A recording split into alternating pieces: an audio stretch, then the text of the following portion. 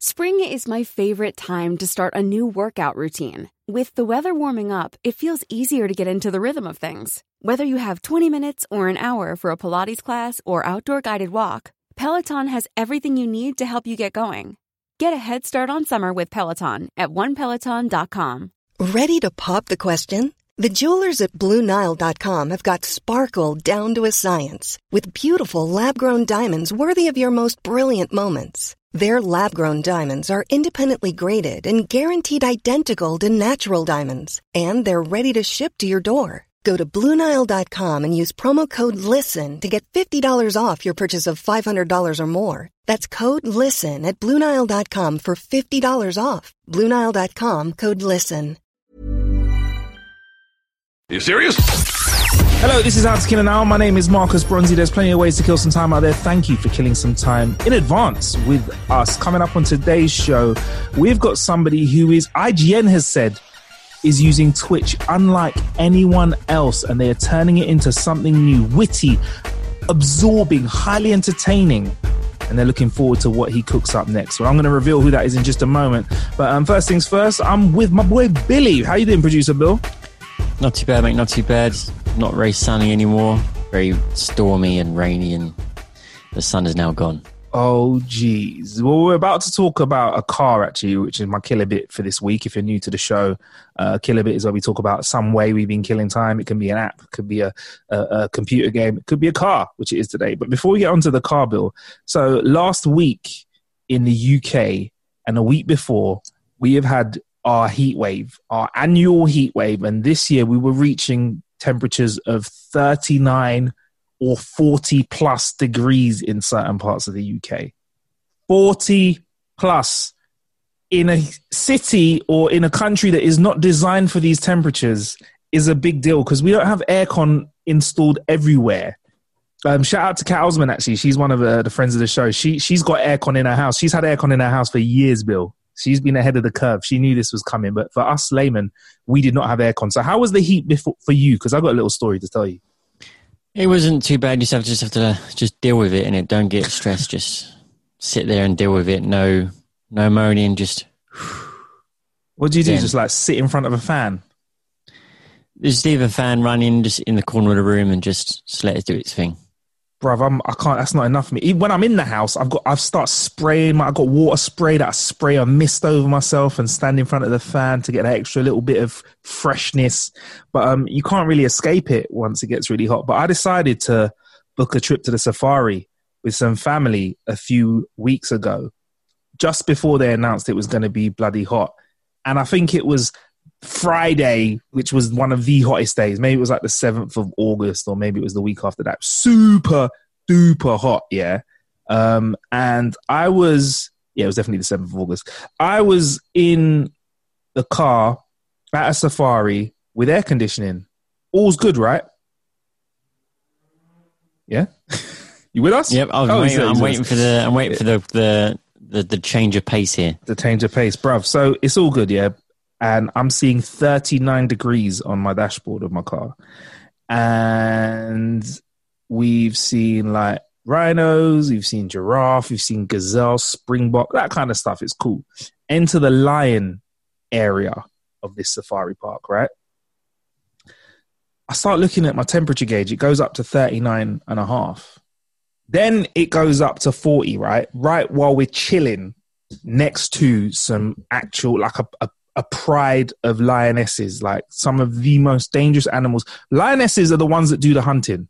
Lions in real life they don't really do that much. Lionesses, they like have the kids, do the hunting, look after family. They do a lot, right? Don't do much. Kind of pretty much that society at the moment, and it really men don't really do much. But anyway, yeah. So we're chilling there, and then I see the temperature gauge go from 39 blink, up to 40, and the air conditioning in the car that I was in just said, nah, I'm done. And it just stopped. It just literally just cut off. And I'm like thinking, all right, cool. We've pulled up on these lions. We kind of want to see them do something. There's cars in front of us, so we can't really move out of here real quick. And I just had to sit there in a metal can in 40-degree heat, slowly cooking for about 15 minutes. It felt like I was in there for like 2 hours. And I was just remember sitting there going, please. And you can't open your windows. Let's say, yeah, you can't open the windows. Can't crack the window for some air, so you're just getting that hot aircon that isn't really aircon, just going like a hot breath breathing over you. I'm slowly like getting wet. My shorts are like soaking up all the sweat from my bottom and my thighs, and the seat's starting to get slippy below me. And I was like, ugh. And then, but anyway, one of the best situations was when we pulled out of the Lion area in about 20 minutes time. Obviously we could open the windows and get some fresh air. When the temperature dropped down to like 39 again, the aircon was like, yep, we're good to go, bruv. We're good to go. Got me thinking, like, UK cars aren't designed for that kind of extreme heat. When you get less, and I always wondered that, like when I'm in LA and stuff like that, when you get in a car, their aircon seems like so much more like proficient. And yeah, it was proven by my little experience of the heat bill. Other than that, I just made sure that I was in front of a fan all the time. Think it's time to get aircon in the house though, Bill. Solid work. No, just open a window. Just open a window. There you go. Anyway, yeah, before we start today's show, we've actually got our guest waiting in the wings. But yeah, I actually, for my killer bit, got my hands on a Toyota RAV4 hybrid car. Now, hybrid cars aren't really anything new to the show, shall I say. But Toyota, way back in 1994, released the RAV4, and it was kind of like a new look SUV, bit rugged, and the compact vibe of a hatchback. So it's kind of in its own lane. So Toyota have added their hybrid vibe to this. Now, yeah, like I was saying, hybrid cars are cars that obviously run on petrol, but they also have some sort of electrical battery type service that helps it run without using any fuel at all. And the RAV4, that was its job, man, to kind of give you an experience of a rugged 4x4 and also have Toyota's well-known hybrid engine within it. So yeah, that's the car that I got to drive, Bill. Do you want to fire any questions at me before I start reeling off stats about the car? What's the drive like? Is it any different compared to like a regular car? Well, it's like a 2.5 litre, so it's got a bit of juice in it.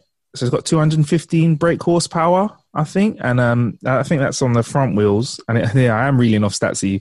And 219 on the all-wheel drive. But what makes a difference is because it's got electric engines in the car, and they work together with kind of the petrol drive, I feel like it pulls off quite quickly. So it's quite a smooth drive, as you'd expect from a new car that's a 4x4. It doesn't feel very bumpy. But you find that when you like put your foot down, it goes, you know, Bill. It's not a slow car, and it kind of uses all the best of the petrol and all the best of the electric at the same time. And it's well known now that everyone knows electric motors pull off way quicker than conventional fuel guzzling engines. So yeah, man, the drive was cool. It was smooth. I'm a 6'3" guy, so there's plenty of space for me in there. I did drive it as part of the heat wave. Don't worry, Toyota, if you're listening. I did not take it to the Safari, but there's aircon at the back and the front as well. We had quite a nice spec'd out version of the whip to drive around with levers and all. And I feel like it was relatively easy to get in and just use it. Like for me with cars, there are certain brands of cars that have really complex dashes. And a dash I kind of find this across most Toyotas, are pretty simple. There are other cars that are quite similar in looks to Toyotas, and when you get in them, they've kind of got buttons everywhere, and I don't really know what to press. So the drive was pretty cool, and it's pretty easy to kind of make things work on the car as well. Also, Bill, love the heads-up display, right, that shows you the efficiency of your car. You makes it into a little game. You can see, like, if you drive it a bit slower, yeah, you can see that you get way more miles per gallon, and if you do slow braking, you can see the energy being fed into the EV engines as well. Into the EV motors and batteries as well, which is really, really cool. So I managed to get I think I got 55 miles to the gallon from my week of driving on average. And kind of in a petrol car where you drive quite sensibly, you're kind of looking at 35 miles per gallon on it as well. So yeah, man, pretty fun drive, Billy boy. It's not too bad, about 20 miles per gallon extra. Yeah. On that note, actually, Bill, sorry. If I drive it for a little while and charge up the electric battery that it's got in it, it doesn't just use the electric, should we say, it doesn't just use the energy that it saves immediately. It does feed some back into the engine, but if you get enough of it, when you're driving around town, you can actually drive it in EV mode, which you press a button and basically it just uses the electric motors. So that's really, really good. So if you, like, for example, did a motorway drive, drove quite sensibly, charged up the battery a bit, and then when you went into a city, kind of drove kind of slow, you want to keep it under 35 miles an hour. Yeah, the EV mode kicks in and you're not using any electricity at all. Anyway, Bill, you're saying so? You are using electricity if it goes into EV mode. Sorry, you're not using any petrol at all. Yeah. That's what I've been saying. I was about to ask, did you drive it in electrical only mode? Yeah, man. Yeah, I did it. So you'd find that if you went for a drive, like a 20-minute drive on the motorway, 30-minute drive on the motorway, you'd pick up enough energy for you to do that. And also what it'll do is if you're slowing down in certain situations, if you're coming to a slow stop, say you're on an A road or a dual carriageway and you're slowing down, it'll actually kick into EV mode automatically while you're slowing down, because it understands that it doesn't need to give much power to their engines or the wheels, because the wheels are going quite slowly. Or slowing down. So yeah, it'll kick in. But yeah, I've pressed the EV mode and driven around town, get like a nice little 5-10 minutes of being like, hey, I'm using no fuel. You know what I mean? So yeah, it's all right. It's good work.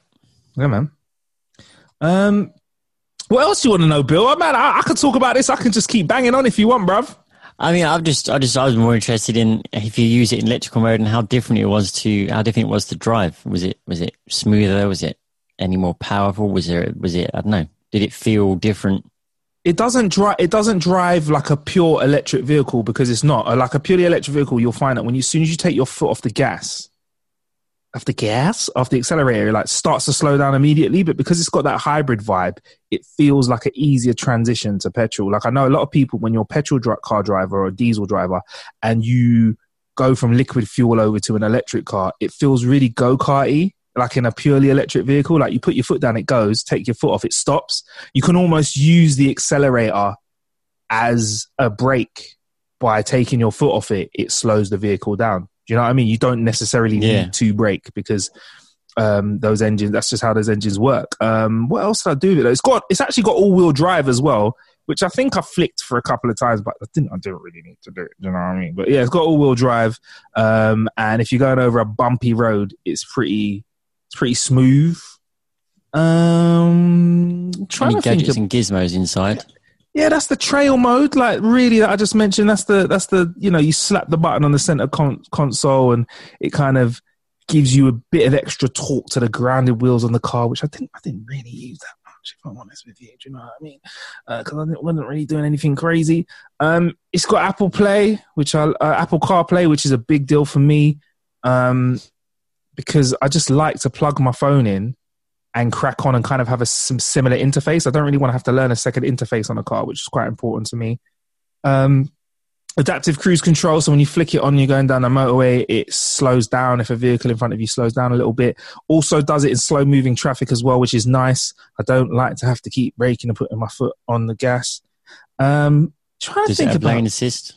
Yeah, it's got that as well. A lot of cars have lane assist now. Mate, if you ain't got lane assist, then you ain't got adaptive cruise control. What are you doing with your life, really, as a car? I kind of expect that.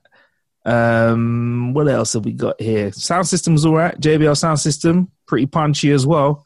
It was just an all-round nice drive. And a couple of people that I know that are pretty fancy, were like, oh, that's a nice car. What's that? And I was like, it's a Toyota RAV4. They were like, oh, that's nice. Like, as if they were, I didn't know that was a Toyota RAV4. But yeah, man, it was an all-round nice drive. You get me? It's good. It's reasonable. We got the full pricing up on the website as well. I think the spec I had was about 37 or 38K. So they're going to start at less than that. But yeah, man, Toyota RAV4, had fun with it. Cool drive. Looked good. Had a massive boot, Bill. The boot was enormous. Big deal, that, for me. I like the boot space. In the trunk. I did sit in the trunk. There's no picture of me, but I did lie in the trunk because it's like the thing. If I can get in the trunk, it's cool. But yeah, man, no.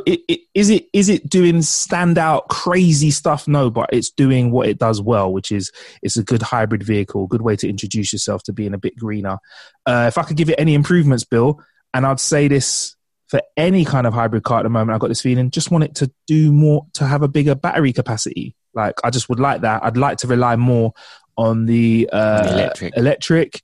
And they've getting very good at making sure that a lot of the drivetrains pump back as much electricity into the vehicle, electric batteries, as possible. But I just like that to be better. Why? Because why wouldn't you want it to be better? Do you know what I mean? And I wouldn't mind to be able to do like EV mode at like 40 miles an hour on a dual carriageway. Like 35 miles an hour was the fastest I was getting before it refused to turn on because it's not like an electric car. But yeah, it's pretty cool, man. Enjoyed it. Good. Yeah, man. Right. Anyway, I think we should introduce today's guest. He is a comedian who is absolutely using this whole world-changing scenario that is the pandemic of coronavirus to totally reinvent what he does and his comedy. His name is Bilal Zafar, aka Zafar Cakes.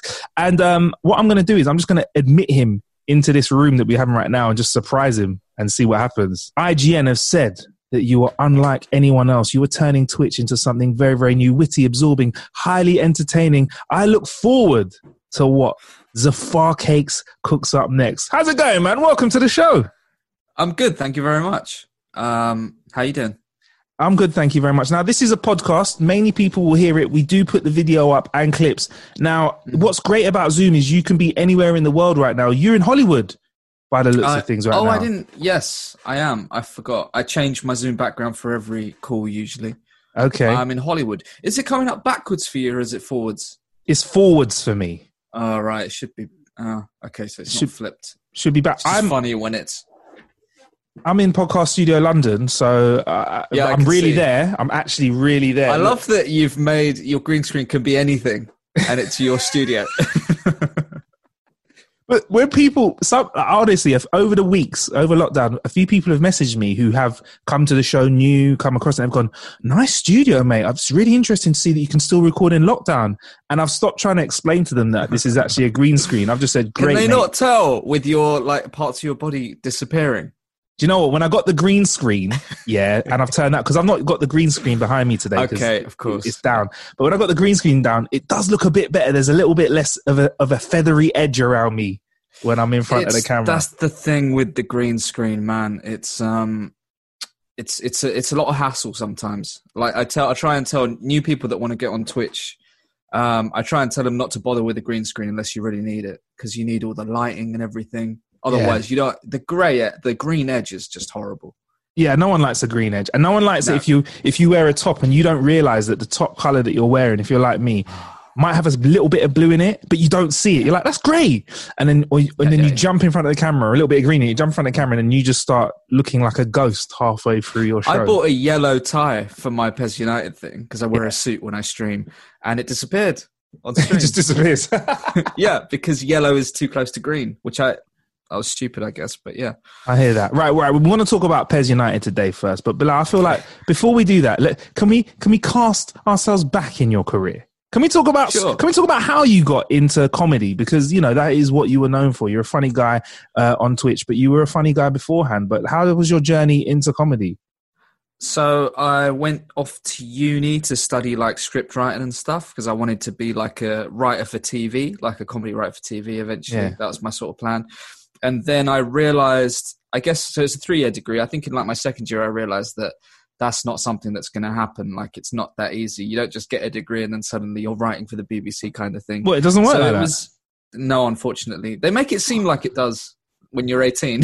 Hang on. I thought if you get a degree, as long as you get over a 2-1, you were guaranteed to be running the BBC at some point in your career. No, you need a rich dad. Oh, fuck. And to be white really as well. Rich enough. That helps. Yeah, as well. That's like a credit, innit? It's like if you're slightly less rich but a white, then, you know, like kind of evens it out a little bit for you, doesn't it? You know what I mean? Exactly. But I had none of those things. What uni did you go to? Bolton University. University? Bolton? Yeah, it's not a good one. Why Bolton? You're not from Bolton, are you? Right? No, I'm from East London. Because they had a course which was script writing and filmmaking, and not a lot of unis offered that. It was it was a lot of theory stuff everywhere else, or it was one or the other. And I didn't know I thought I might want to be a director one day. I wasn't sure. And actually, it turns out I'm not very good at the practical. I can't holding a camera and stuff and framing stuff. I'm not that good at, but the writing side, I think I'm quite good at. Yeah, that's why I went there. And I've done stand up about this. But in my second year of my degree. It's a 3-year degree, so it's halfway through. Bolton University was named bottom of the list of unis. Literally. You know how you have the thing where like the clever kids look at Cambridge and like Warwick is up there and stuff? Yeah. Literally the bottom one. And obviously in your second year, it's too late to get out. So, yeah. So you found out in your second year that Cambridge, Oxford, I think it's Buckinghamshire is another fancy uni. Your uni, education-wise, was the polar opposite. Mm. And I want to be honest with you, bro. I too went to university in the northwest of the UK. I went to UCLan for the same reason. That's a decent one, though. Yeah, it's decent. Oh, yeah, it was. Yeah, I don't want to be like, I went to the better one that's up the road. I mean, it's better than everything's better than mine. What did you study? I studied media production. Okay, similar. So it was like, for the same reason as you. Like, every uni I went to was like, I was like thinking, I really want to get into TV or radio. And they were like, so the first thing we're going to do is read about how light enters a camera. And I was like, well, I understand that, but that's like a different job. So then I went around loads of unis and UCAM was like, look, see all that shit? Fuck that. We're going to do practical, picking up the camera and shooting stuff. We're going to teach you how to make stuff. Not as much writing and filmmaking as yours, but I think kind of just more getting your hands on a computer to edit, learning how to do stuff, which I think kind of pays dividends nowadays, really, because it means that, I get it, how it works. Do you know what I mean? Yeah. No, it's massive. It's tough, isn't it? Because like you got to make that decision when you're sometimes 18 years old, which is how old I was, and you don't know what you're doing. No, for your whole life, you've been told you have to study everything. Bruv, you have to study everything. You have to study a language, science, English, and then at A-levels you get a little bit of choice, which really isn't choice. And then they go, right, go on, pick a course then. And you're like, what? Mm. And I hated it, by the way. I've always hated education. Like, I'm just like that. I much preferred life once I left, even though I had like crap day jobs for a while and stuff. I still preferred being out of that thing where you're told what to do and all of that. I don't know what it is, but just a rebel. I like the social side of uni. I've got to be honest. I made some friends for life there, and I did learn stuff. I'd be an arsehole if I said I didn't learn loads, but like I think there's a lot to be said about the education system, especially nowadays. When we're recording this on the 18th of August, there's a lot to be said about the UK education system and how they're cheating young people. Like, I'm not jealous at all. Like, just to bring you into perspective, if you're not from the UK, one of our listeners that's overseas, in the UK, they've decided, and correct me if I get this wrong, Bilal, because I'm not too savvy in the news all the time, but they had decided that they were going to create an algorithm to decide the results you would get because you couldn't make your exams physically because of the coronavirus. And the algorithm people had worked out was basically taking people from state schools and giving them shit results, and people from quite nice schools, which you pay to get into, giving them quite good results. And everybody kicked up a fuss, and the government's turned around and said, actually, we're going to allow teachers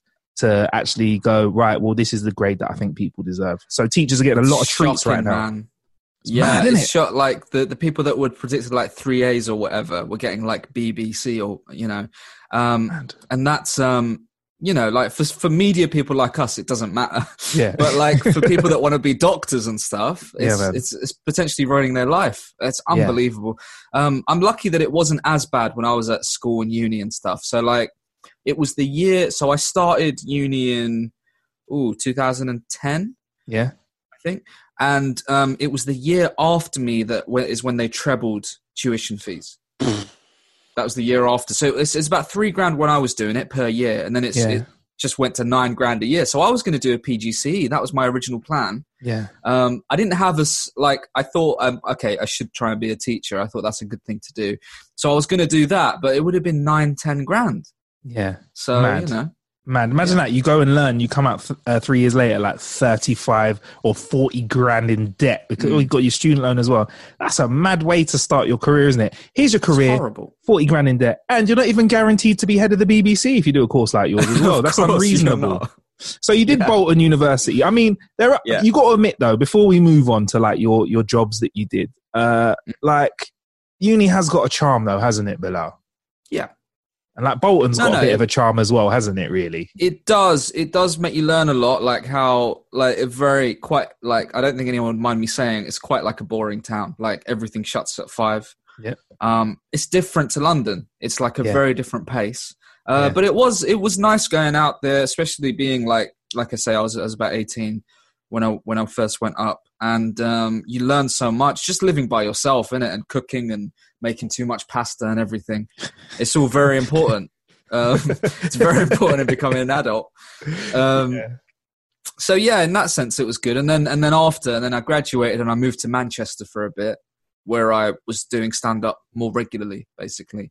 Not to a level where I was getting paid yet. That took a few years. But that's when, you mentioned, like, that's when I just got my day jobs. The first thing I did was that I was a care worker in a massive care home in an area called Hale in Manchester, with Hale Barnes, which is not that far from where a lot of footballers live. So it's like a really fancy bit of like Manchester, I guess Greater Manchester, you'd say. And everyone I was caring for were like, I'm pretty sure they were all like millionaires in their life. Really? Yeah, I found out. So I was on minimum wage, so I was on £6.50 an hour, right? Yeah. I found out that these residents, some of them were paying 10 grand a month to stay there. Jesus. Jeez. Yeah. And then they had me with a media degree keeping them alive. Oh man. Well, it is kind of known that care homes do make a lot of money, mate. Very profitable business. High stress terrible. As well, I reckon, to run it as well. Like, was it a specific type of clientele? Was it just older people that were kind of older people? It was like 2 floors, right? Quite a big care home. It was assisted living downstairs, and then upstairs, which had to be all like secure and like you needed a code to get in and out and stuff. It was people with dementia. Okay, so they don't know how old they are. They thought I was like their brother and stuff. It was a very interesting time. We weren't allowed any calendars up there because if they saw what year it was, it'd freak them out. So it was all... oh, shit. Yeah, I was actually going to do a show about it this year. I was going to do my stand-up show, going to take it to Edinburgh. I would have been there now, losing money. I was gonna do a show about it, which I was excited about, and then, obviously this thing kicked in, which kind of was and I'm going to choose my words very carefully because I'm not talking about the whole situation, but for you, I feel like a blessing in disguise, this whole scenario, right? Kinda, like it's a weird one because when it first started, so I remember, was it March when it was really bad in Italy, like 800, 900 deaths a day kind of thing. And our government hadn't done anything yet. And it was obvious that it's coming here. And so in my mind, I'd already thought, right, Edinburgh's off. They can't do that festival in quite a small city with like thousands packed in. It doesn't make any sense. And then, literally just started getting loads of emails about gigs being cancelled, all the previews for Edinburgh that I had booked in, like some really nice stuff, just all disappeared. So I'd say for about a good like 2 or 3 weeks, I just felt horrible, like properly like panic attacks and stuff, because it's like my year is just gone. And with my work, because obviously I'm self-employed and I don't have anything else really, and it all depends on kind of how well I'm doing at the time. I don't have any like guarantees. Basically, you don't have that with stand-up.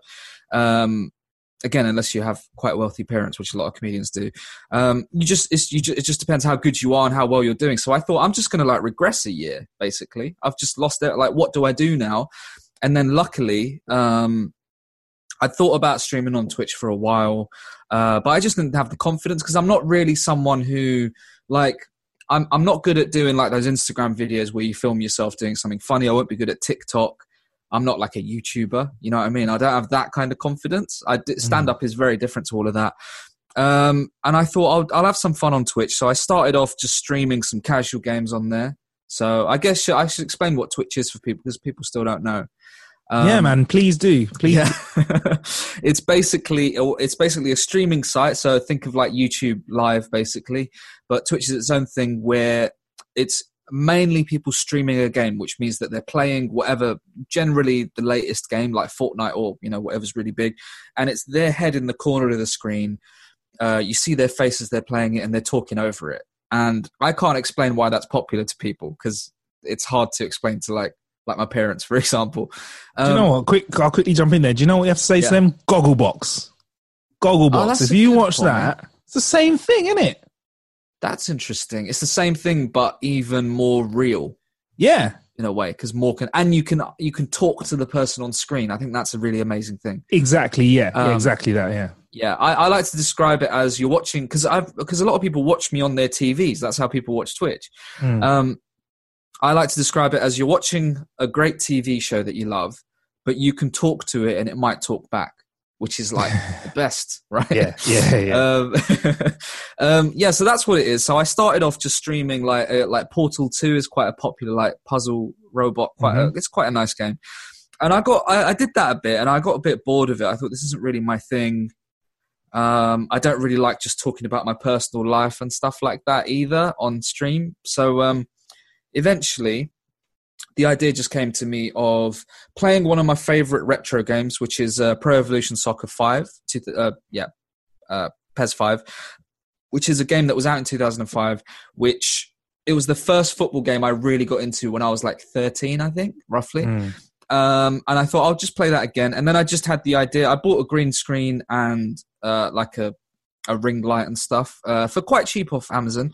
That arrived and I thought, right, well, if I'm going to be on screen, I should just be the football manager, just wear a suit on my top half. And that was literally it. I thought, and also when I did that, I thought this is an idea that I'm sure everyone has done kind of thing. I didn't think it was original, but it turns out that like no one has done this specific thing at all. Like I get compared to this Dr. Disrespect guy because I guess he's changed what Twitch is in a way, and he has lots of crazy backgrounds and stuff, but still it's nothing like him. And I started with me playing the game. All I have to do is very easy. I just change the background to like a dressing room, do a team talk, change it to one of those like, you know, where football managers have their interviews after games. Yeah, you can get those off Google. Screen, yeah, sponsorship screens, yeah. Just do a post-match interview after, be a bit like Mourinho type, you know, blame the ref and sort of moan a little bit. And that's all it was. And then gradually it just grew from there, where I started giving players voices. And then obviously the next thing after that is you start putting storylines in. And that's it really. And it's just, I've just kept it going for I started in late April. What are we now, August? I do it 3 times a week. Do you know what? I want to talk more about how your streams are going on now. But I think what's really cool about your story is that it's really organic. Like, so your first stream when you kind of donned on the suit and started off PES United, it was really different though, wasn't it? It was literally more gameplay, right? And when you say storylines, you kind of threw it in, but like you've kind of gone from there to like there's whole episodes now where there is no football whatsoever. Yeah. So, when I first, it's quite funny watching the very first ones back because, like, even the voices I do for the players are like rubbish.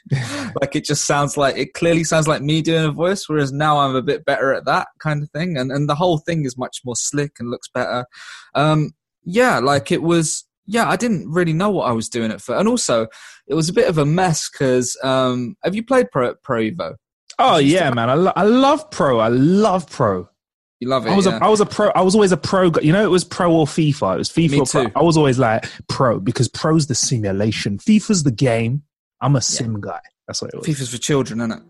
FIFA's like basically if somebody was to give you Street Fighter and if you just pressed one button, it did all the different types of punches for you. No, whereas if you have a full simulation, I feel like when I play FIFA, I'm actually improving my real life football. When I play PES, I'm improving my real life football skills on the pitch. Wow. That's quite a statement.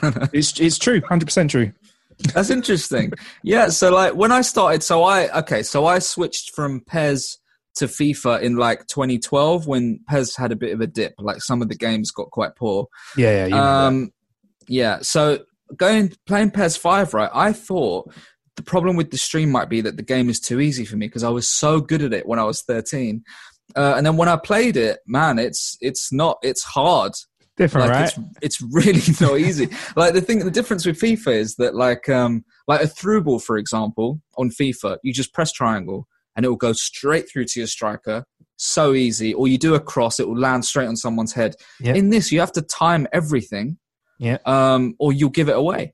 Like and so when I first started, I couldn't score and I just kept losing and it was so frustrating and I just thought I don't know what I'm going to, so I was like panicking about that. It's quite interesting as well with streaming. Like it's a bit like stand-up or I guess even podcasting, anything where when you first start, you're full of like panic of anything going wrong.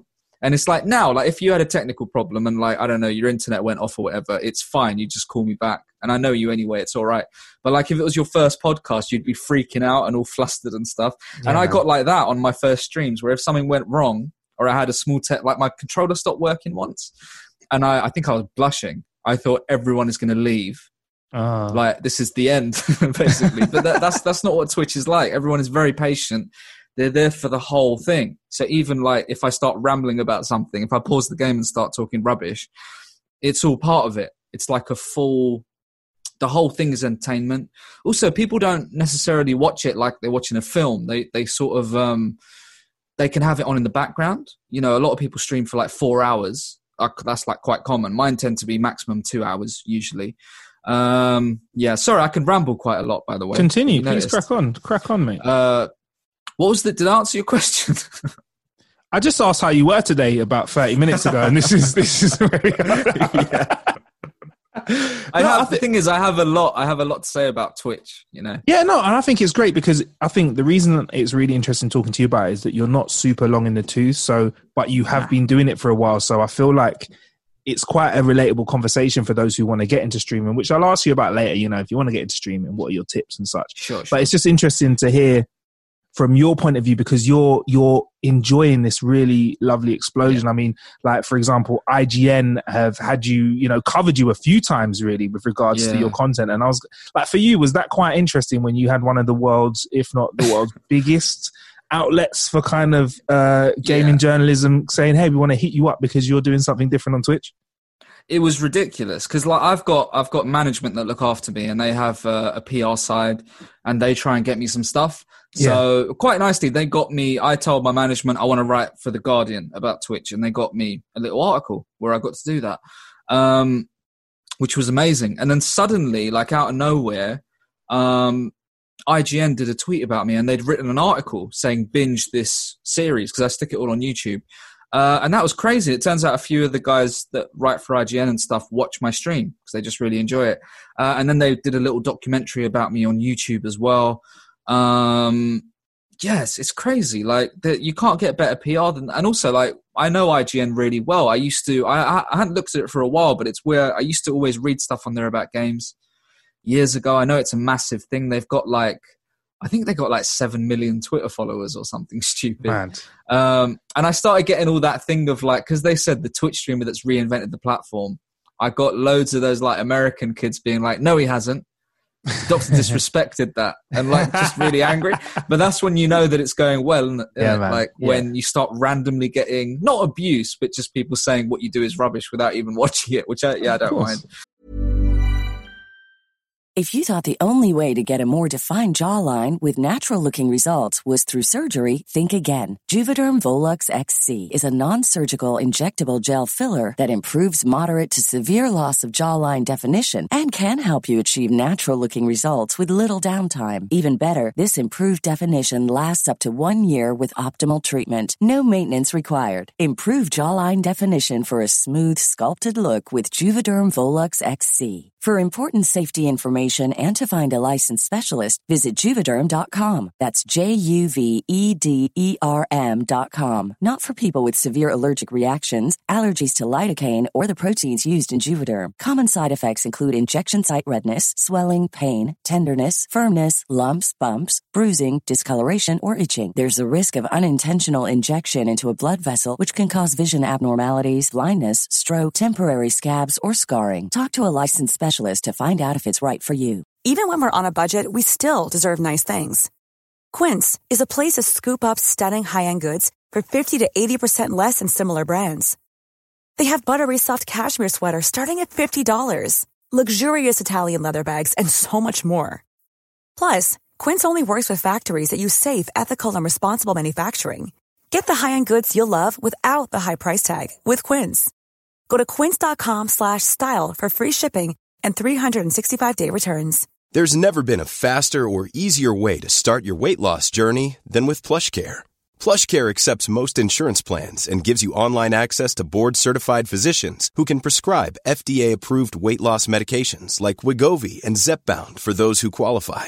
Take charge of your health and speak with a board-certified physician about a weight loss plan that's right for you. Get started today at plushcare.com/weight-loss. That's plushcare.com/weight-loss. plushcare.com/weight-loss. Of course. Yeah, it's been really nice, and I've got some other stuff coming up that I can't really say. I'll tell you about it when we finish recording. But it's all very nice, and also like it's just the chance to be creative like this for me is just incredible because like basically, right, the situation I was in before is that I've been doing stand-up for like 7 years? Yeah, about 7 years when I did like my first open mic kind of thing. And then in 2016, I got nominated for an Edinburgh Award, which is like a massive hype thing, right? You don't get any money for it or anything, but you're nominated. I didn't win the thing, but still a nomination is considered a really like important thing. And then honestly, for about the last 4 years, it's just been meetings about stuff. And I've turned a lot of stuff down because most of the stuff has been like, do you want to do this Muslim thing? Do you want to do this Asian thing? And the thing is, I'm not against doing that sort of thing, but it's really cringy stuff. Like basically it's always written by a white guy and it's bad. And they want me to basically come on and make it okay. So I was asked, like the most recent one, I was asked to come in as a writer and star in some show about Muslims, totally written by a white guy. And I was like, what? And it was rubbish. Like it was like, I shouldn't be too specific, but I don't really care. It was about like a couple of detectives who are like lapsed Muslims who pretend to be religious to get in with this community. And then it turns out there's some terrorist or something. And it's like everything I hate. And the thing is, because you get the email and it says like, oh, do you want to be like a detective in a thing? And I'm like, I love detective stuff. I was really excited. And there's you thinking you're going to get your Luther on, your Touch of Frost on, your Inspector Morse. So you thought, yes, Sherlock. I've made it. There we go. The Wire. I've got this. The Wire. Yeah. The British Wire. Yeah. That's Top Boy, isn't it? To be fair, sort of. Yeah. And then it's always that. It's like you scroll down in the email and it's like, oh no, it's because they've seen like your name and your color and stuff. And it's basically just based on that. And they probably wanted a more famous Muslim anyway. And they've sort of gone down the list because I'm not on TV or whatever, you know? Yeah. And so it's constantly been that. So literally to the point where I was pitching ideas to TV and radio and stuff, so I was told by an Asian producer that I have to Trojan horse my way in, which means that I pretend it's an idea about being Muslim and then I get to do my own thing. So I was writing up these ideas which were like that.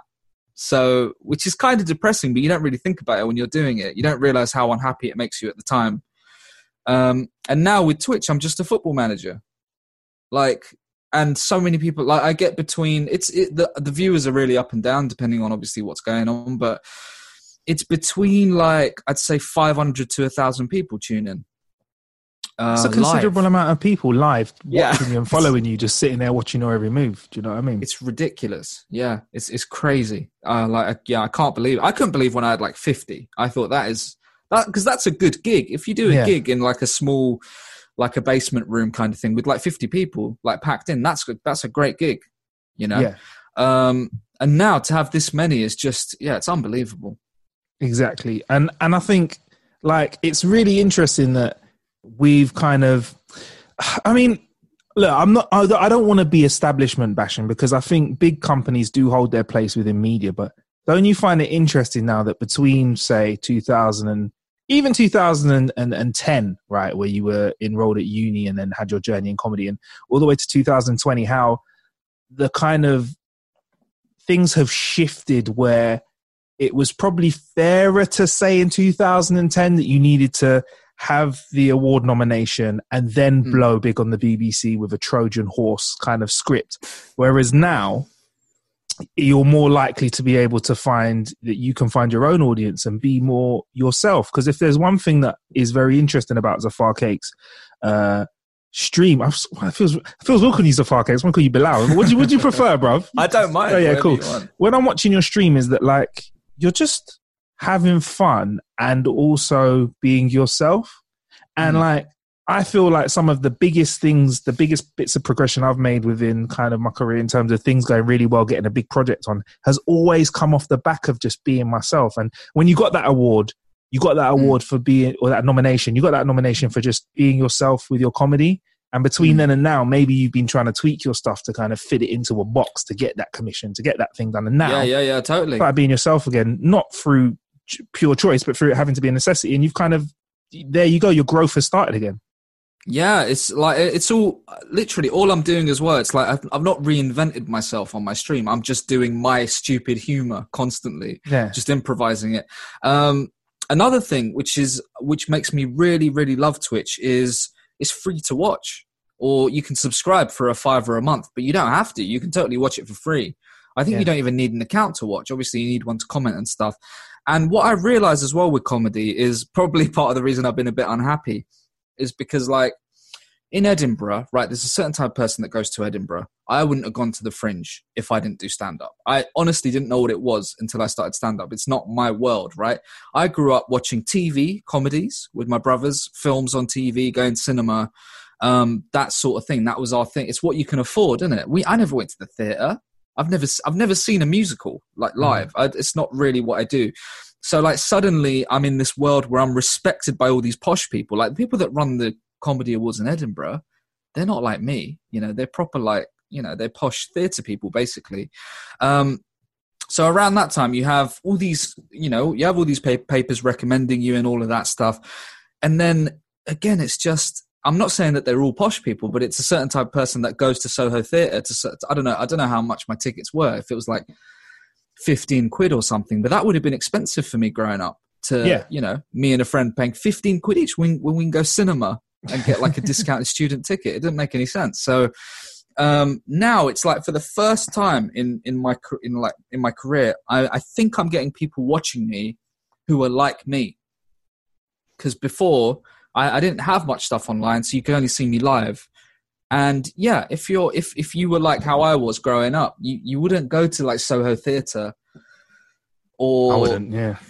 No, or you wouldn't go to the Edinburgh Fringe. It's so expensive. Have you been to Edinburgh for the Fringe? I've gone to the Fringe once because my friend had a show there, and I still don't understand it. I don't understand. I get it.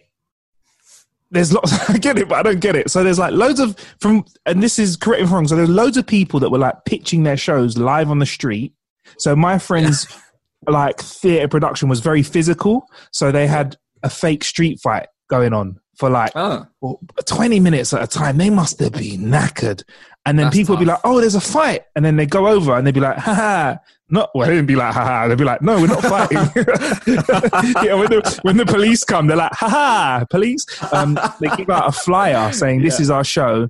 Come and see the show. And then and then everyone has to kind of have their own cool way of getting people to come to their show. Yeah, I mean, mine was different. So I do it the comedian's way, where you pay for PR and you get all these papers recommending you, and like The Guardian hopefully put you in top shows to see and all of that stuff. And then I have someone flyering for me, because I don't really like approaching people on the street personally. Oh. So I have people just flyering and saying, come and see this. And then I've got all my little credits on my flyer. That's how it works for a lot of comedians. Or you can fly yourself, but the theatre side is totally different. That's the thing. But yeah, it's like, but even to go up to the Fringe, it's so expensive. So my brother comes up usually when I'm up there, and it's like all the bread and breakfast there, right? It's ridiculous. So for the rest of the year, there'll be a standard price.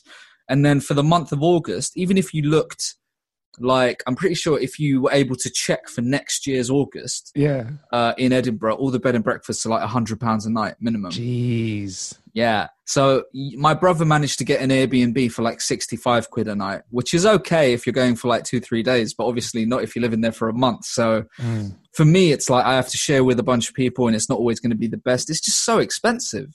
So it's just like it's all against you. If you're like working class based, it's like you're not welcome there. That's how you feel when you go up. So now to have Twitch is like the total opposite of that, which I didn't think was possible. So, you know, like I tried the time I met you, I started a podcast with a friend who's a comedian, and I thought, okay, that might be a way to sort of get to my audience, which I haven't got to yet, kind of thing. People that might like me. Didn't really take off. It did okay. It was quite a cult, very niche podcast. I was proud of it. I think it was really funny, but he's a great didn't take off. And then I did a web series as well at like the start of the year. And again, I'm very happy with it. I think it's really good, but it just didn't take off how I wanted. I think lockdown might have been a problem as well, because do you remember when lockdown started, everyone was putting out content, even though it wasn't very good.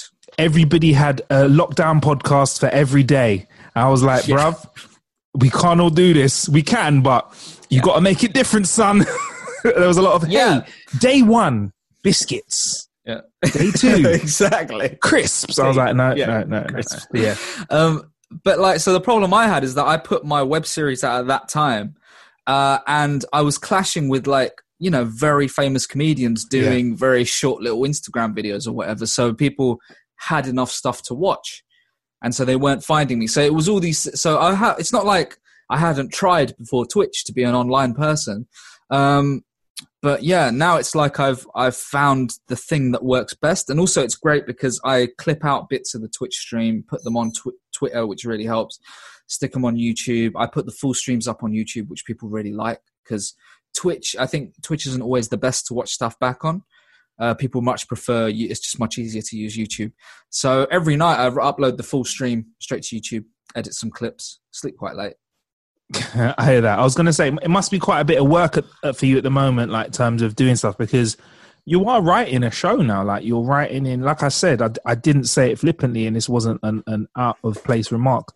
Your episodes now, some of them don't have any football whatsoever. Like we have a new character who's quite demonic in his demeanor, and you went over to Reese's house, and that was a surprise. So, I should say though, none of it is scripted. It's just like a few bullet points, and it's all improvised. So like serious. Yeah. So the first time the Risa thing happened was I just gave him like a kind of scary voice, and I wasn't sure what he was at first, but he just kind of goes like, "Thank you, sire." And I thought it was so funny that he called me sire, and it made me laugh for ages on the stream that I'd done that. And that just carried on as a thing where something has happened. We're not sure what, but he's got possessed. I might have had something to do with it. I might be possessed now, but it's not, it's not very clear. And he also might be a vampire. Like it's not, it's not, it doesn't really make sense. So yeah, we had an episode. So I should tell you, there's a structure that I do. So normally on a Monday, it's fully improvised, just play games and be a manager. Wednesday, we have a guest on, which is like a person who's part of the club. So like the owner of the club or, I don't know, all sorts of different roles. And they're usually a comedian that I'm friends with. I just get them on to improvise some. They don't even know about football most of the time. I give them some bullet points and we improvise. And then on Friday, we do some crazy thing where it's a pre-planned thing. So like, so last Friday I did one, I think it was one of my best ones, where it was a seance. So we went over to Reese's house, which is a castle, like a haunted castle. And I had like a Ouija board thing, which by the way, that wasn't hard to set up. That only took like 10, 20 minutes to make all of that. It really wasn't as hard as it looks, kind of thing. Yeah, and bats and stuff flying around as well. That looked pretty cool. Just a GIF or a GIF off Google. That's all it is. And you put it in, it's quite easy. And then all we had was Discord, where so Discord, basically it's a bit like Zoom, if people don't know Discord, but gamers use it. I guess that's the best way to describe it for now. I just had people lined up. I just put a message out. I said, if you want to be on this as a caller, I didn't tell them what was going to happen. Just let me know. And then I just called the people one at a time, and we were like, Spirit, are you there? And then each person was like the spirit of a dead football fan, whatever. There's a character that everyone loves called Barry, who's quite an angry PES United fan, and he died, which we didn't know about, but he came back on. Yeah. Which, by the way, is played by my brother, Barry, which everyone always wants to know who it is. But yeah, my brother does it. And I had a few viewers just call in and just say some fun stuff, and they were all really good.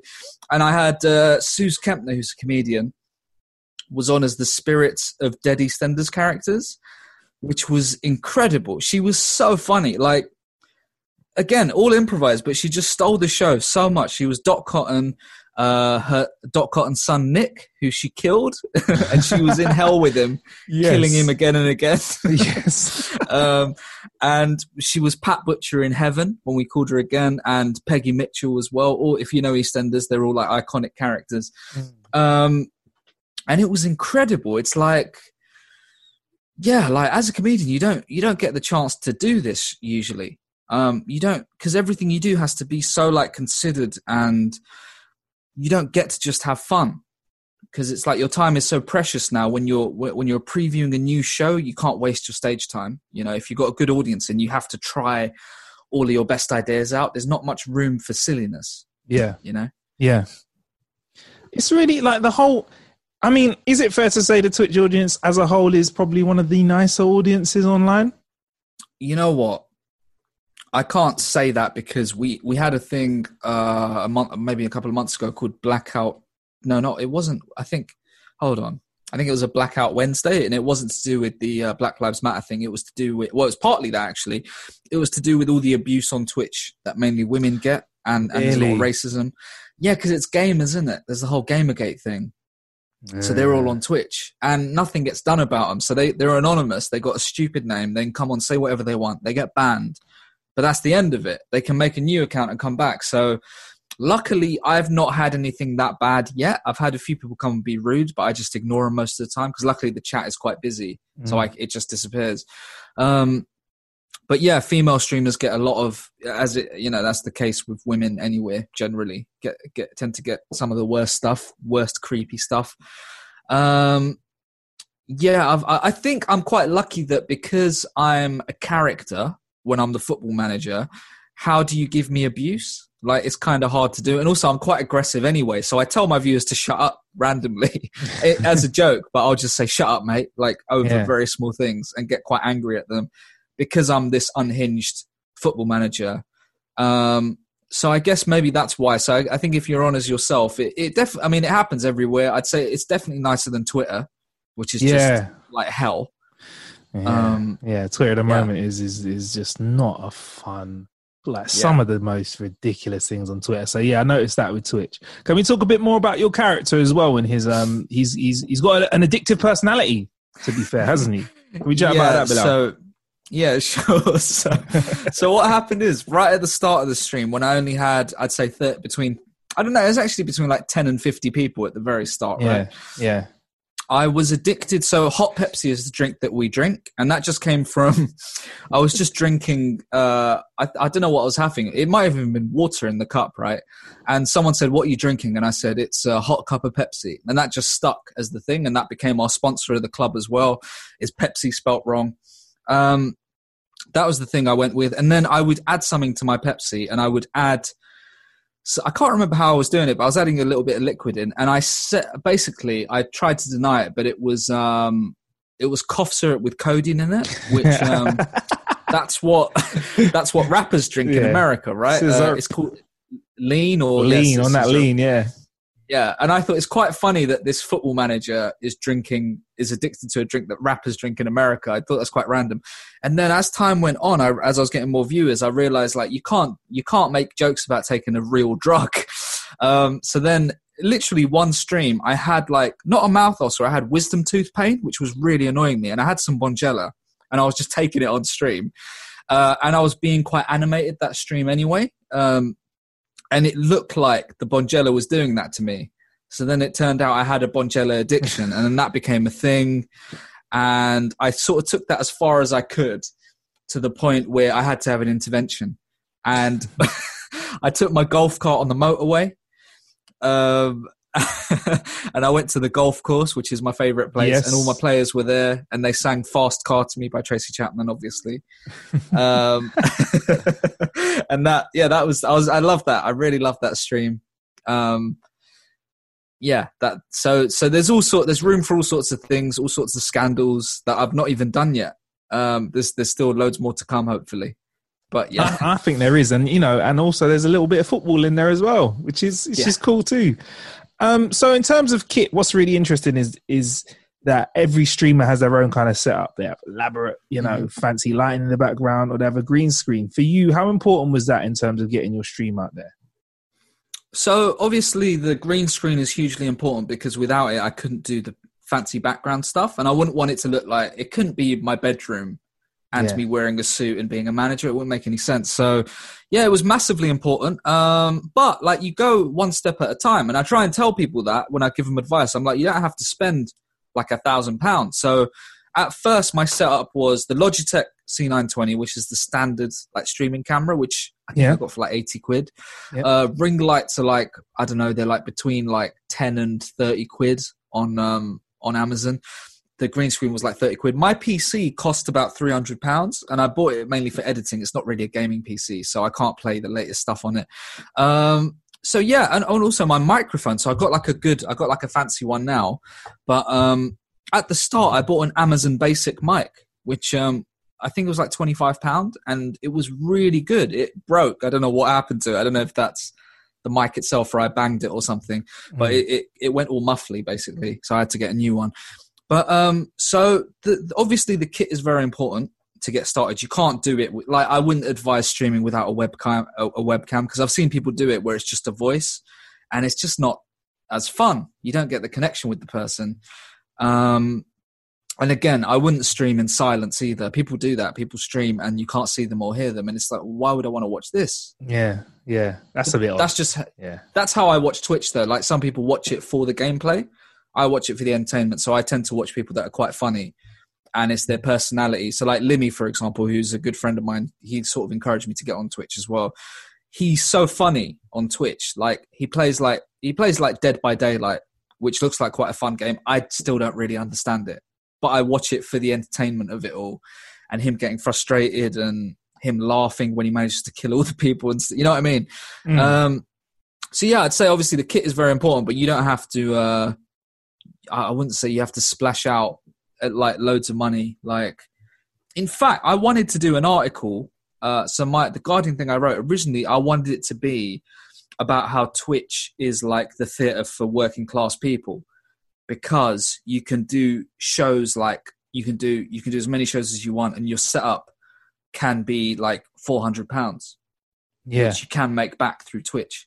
And the people watch for free, which is the complete opposite to having to have like, acting training or like paying like 50 quid for a theatre ticket and all of that nonsense. Yeah. I mean, it's really brought the barrier down, hasn't it, with regards to access? And I suppose, I'm not going to ask you for like detailed like financials, but, it is a sustainable career, isn't it, Twitch? You can, and we have seen people, have a career out of it. Do you know what I mean? It's a good way to supplement things, especially if you are a comedian who can't get on stage live at the moment.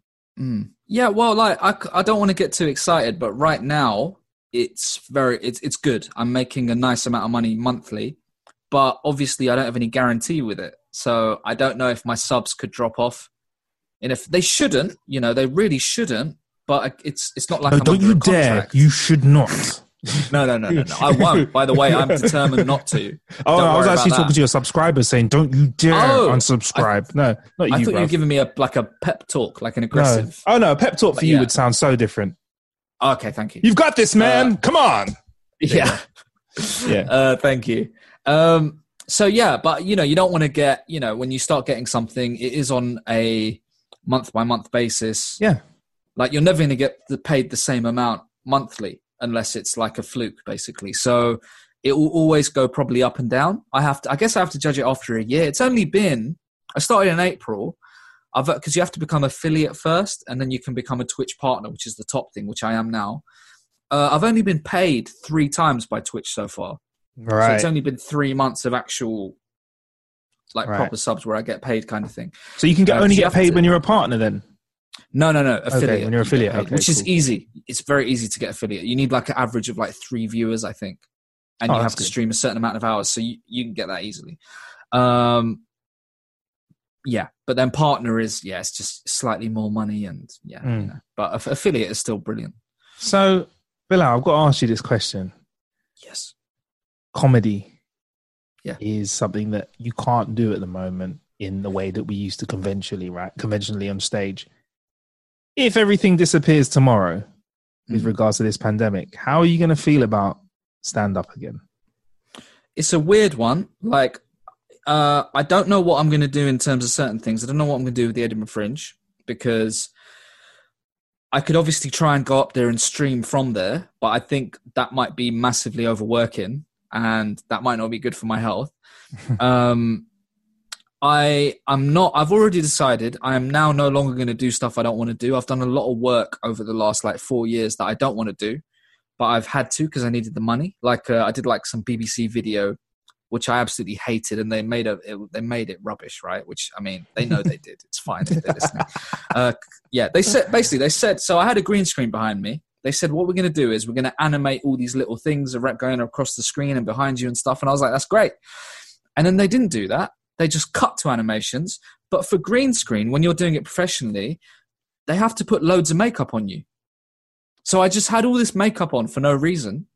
And the screen was still green, I think, which looks bad, in my opinion. I think so. I'm not going to look it up, but yeah, I think that's what they did. So, and I did that for I don't mind saying, I got 500 quid for it. And so at the time when I got the email, I was like, well, it sounds crap, but I mean, no, to be fair, I didn't think it sounds crap. I thought this isn't what I want to do personally. Yeah. I'm being too harsh. But then I had to do it, and then I had to, and I think they paid me late as well, which is great about being self-employed. You get paid late quite often. Twitch doesn't pay you late, by the way. So I was having to chase the payment, and it was that was my life basically. It was always that. And it's you realize that's why I was unhappy, because you think I'm a professional comedian now, I should just be happy. What's up? And then it's no, I'm not doing anything I want to do. Yeah, I think that's what truly frees you as a creative, is when you can have enough choice, finance, time, space, to kind of think about things where you can say no to things that you don't want to do. And I think that's probably one of the hardest things sometimes to say no, but also one of the most empowering things when you can just say you know what, that's not for me. So yeah, that's very, very interesting. And I'll always be checking out your comedy stuff. But to be fair, with regards to your script writing, you are still pursuing that in a way on Twitch as well, right? Kinda. I mean, also I've been asked, again, I don't think I've been asked about adapting this to TV and stuff, my Twitch thing. And it's all, I don't know what to do, because I kind of feel like Twitch is better than TV now.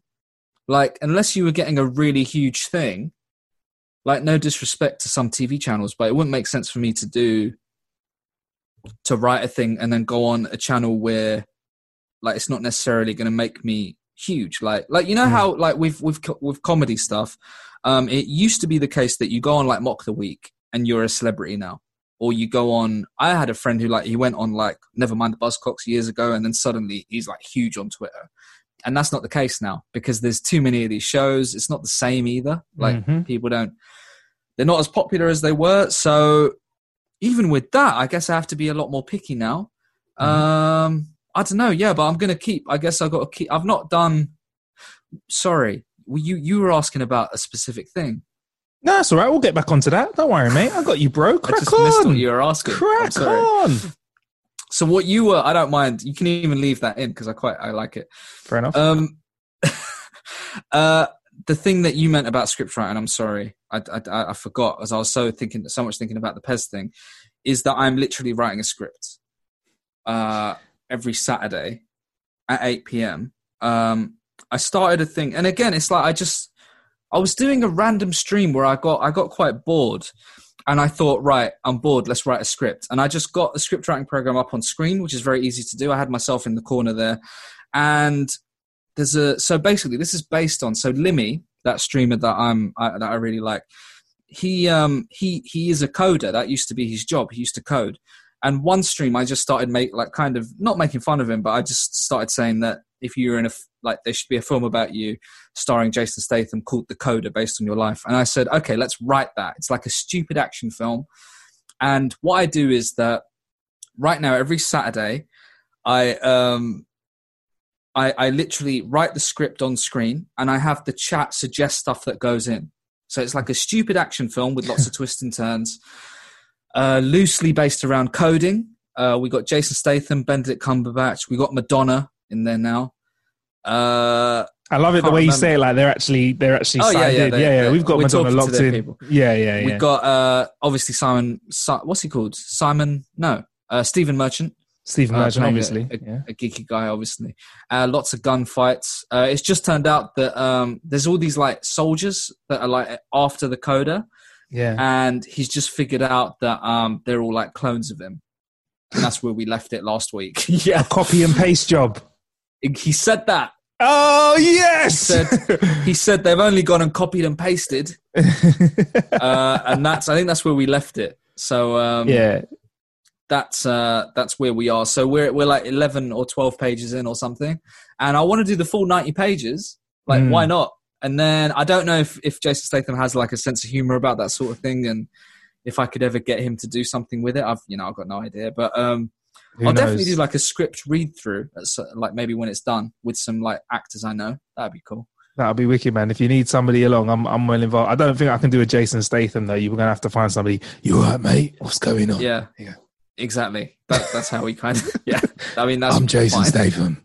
Yeah. Jason Statham. That's kind of how I do it. Yeah, that's it. Yeah, that's the one. It hurts your throat though after a while. That's the thing. I need a lozenge or two, like, between scenes. Do you know what I mean? But yeah, it's wonderful. That's amazing. And honestly, like, Bilal, man, I'm just happy that you've kind of used Twitch to find your audience and you're having fun with it. I think one of the things that we lose sight of, even I lose sight of sometimes, is when I'm creating stuff for like you, the listener, is that we're just here to have fun, man. And like, we should be having fun with it. Do you know what I mean? And it's a blessing that you can jump on every week and interact with a bunch of people, whether you're in your suit, managing your team, drinking the hot Pepsi, or sucking down a blue tube of the blue stuff. Do you know what I mean? The blue tube, yeah. The blue tube. Yeah, it's really, really good, man. So thanks, man. And where should we go for you to find you on Twitch, just to be super clear of our audience? Sure. So it's twitch.tv/Zafar-Cakes. That's ZAFAR Cakes. Yeah. One word. I stream right now most days of the week. So like, it's quite nice as well, because like I'm trying to get you on Twitch as well. We've had that conversation. Yeah. It's happening. Yeah, it's quite nice that once you're a bit more comfortable with it, you can just jump on and do whatever and just have fun. So like tomorrow I'm doing a Zoom gig with Sarah Millican that she asked me to do a while ago, which is quite nice. But I've not done stand-up in so long. I don't even remember what my material is that I was sort of doing before lockdown. So I'm going to just do a stream tonight at about 6 p.m. tonight, all about stand-up, and I'm going to prepare my set list and talk about that, because people are really, whenever I do like a thing where I let people ask me questions about myself, they always want to know about stand-up. People, find that really interesting. So, I'm going to do that tonight, and I look forward to seeing what you do on there. I feel like you've changed the game, so I'm really open-minded about kind of what we think we can kind of bring to the table with regards to getting on Twitch. And I think, likes of yourself, Limmy, you're kind of pushing it in directions that I wouldn't have expected people would push it in. So, yeah, man, I'm involved. I don't think this is the last you'll hear of How to Kill an Hour and Twitch and yourself and that moving forward, man. 100%. But yeah. All right. Well, thank you for joining us on the show today, man. And I just want to let everyone know there's plenty of ways to kill some time out there. Thank you for killing some time with us. I've been Marcus Bronzy, joined by Zafar-Cakes. Actually, before I let you go, one more thing. Zafar-Cakes, where did that come from? The name Zafar-Cakes firstly came from, it was when I was in sixth form. So I've had the name for a while, where we had to do this blog thing as part of a project. It was actually really good for media studies. And, it just sounded, so Zafar, I would pronounce it as Zafar, and it's just a bit like Jaffa, so it's just Jaffa-Cakes, and it's Zafar-Cakes. And then that has been important for me, because in 2016, my Edinburgh show was all about when people online, like racists online, thought that Zafar-Cakes was a Muslim-only cake shop, because of a rumor my brother started. And so that was really important. And now it's my Twitch name, so it's always been quite a, So I've just stuck with it. I really like it as a name. Yeah. All right, that makes sense. I love the fact that Twitter was just absolutely fuming with a bakery that's only for Muslim people. I love the fact that Twitter could come up with that and believe it as well. Your brother's also a G. Yeah. He does that sort of thing all the time. Yeah. So the fact that also it's not a business idea that would make any sense. Like, if you turn someone away if they're not Muslim, like you wouldn't sell much. So the whole thing didn't make any sense. So again, like, that was just to expose how stupid like bigots are, right? And I thought that's what everyone would see it as, but no one really saw it like that. They only like producers and stuff, they only saw it as, okay, what else can he do with Muslim stuff? And so that was quite disappointing. But but I want to get that show filmed, hopefully. Like, now that I might be able to put a bit of money aside, hopefully, and fund it myself if I have to, or get a sponsor or something. And I'd love to, because I don't have the whole show filmed. I've only got segments of it. It was an hour. Yeah. All right, cool. I look forward to seeing more bits from you. Is your bro a comedian as well? No, I'm just lucky. My family's quite funny and silly, so he's always quite excited by what I'm up to, and he always tries to get involved. So he's joined in on my stream a bit. So the first sort of call-in thing I did on my Pez stream was a phone-in show, a bit like TalkSport. Yeah. And he was Barry, who was like a really annoyed, like angry fan. And then it turned out he was only 14 years old, even though he had this really deep kind of Cockney voice. And then he died, and then he came back in the seance. And do you know why he died? It's because he was working on the building site, and he wasn't wearing the right footwear, and he was wearing Heelys. See, Heelys, all the fun Heelys have, they look like they're fun, but they are just...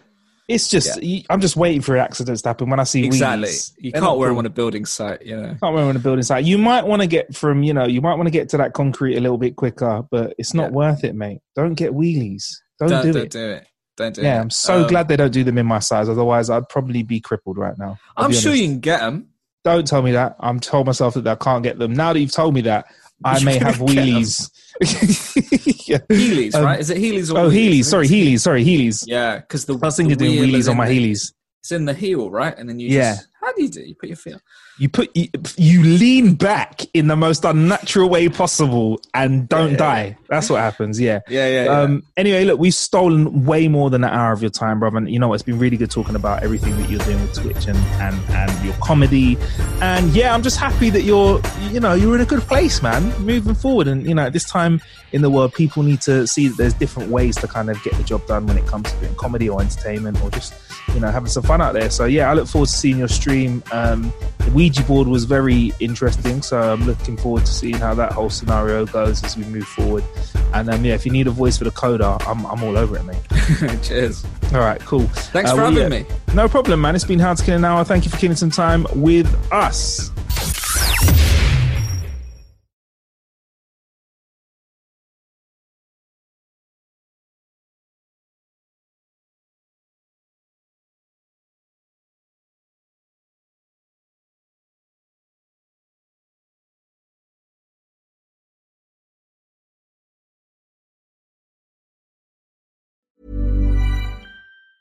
Mom deserves the best, and there's no better place to shop for Mother's Day than Whole Foods Market. They're your destination for unbeatable savings, from premium gifts to show-stopping flowers and irresistible desserts. Start by saving 33% with Prime on all body care and candles. Then get a 15-stem bunch of tulips for just $9.99 each with Prime. Round out Mom's menu with festive rosé, irresistible berry chantilly cake, and more special treats. Come celebrate Mother's Day at Whole Foods Market. Even when we're on a budget, we still deserve nice things.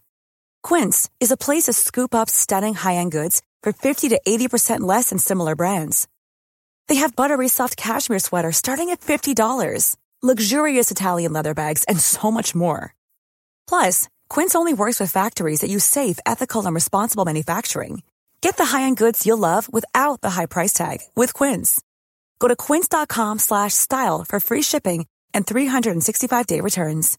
Imagine the softest sheets you've ever felt. Now imagine them getting even softer over time. That's what you'll feel with Boll & Branch's organic cotton sheets. In a recent customer survey, 96% replied that Boll & Branch sheets get softer with every wash. Start getting your best night's sleep in these sheets that get softer and softer for years to come. Try their sheets with a 30-night guarantee. Plus, get 15% off your first order at bollandbranch.com. Code BUTTERY. Exclusions apply. See site for details.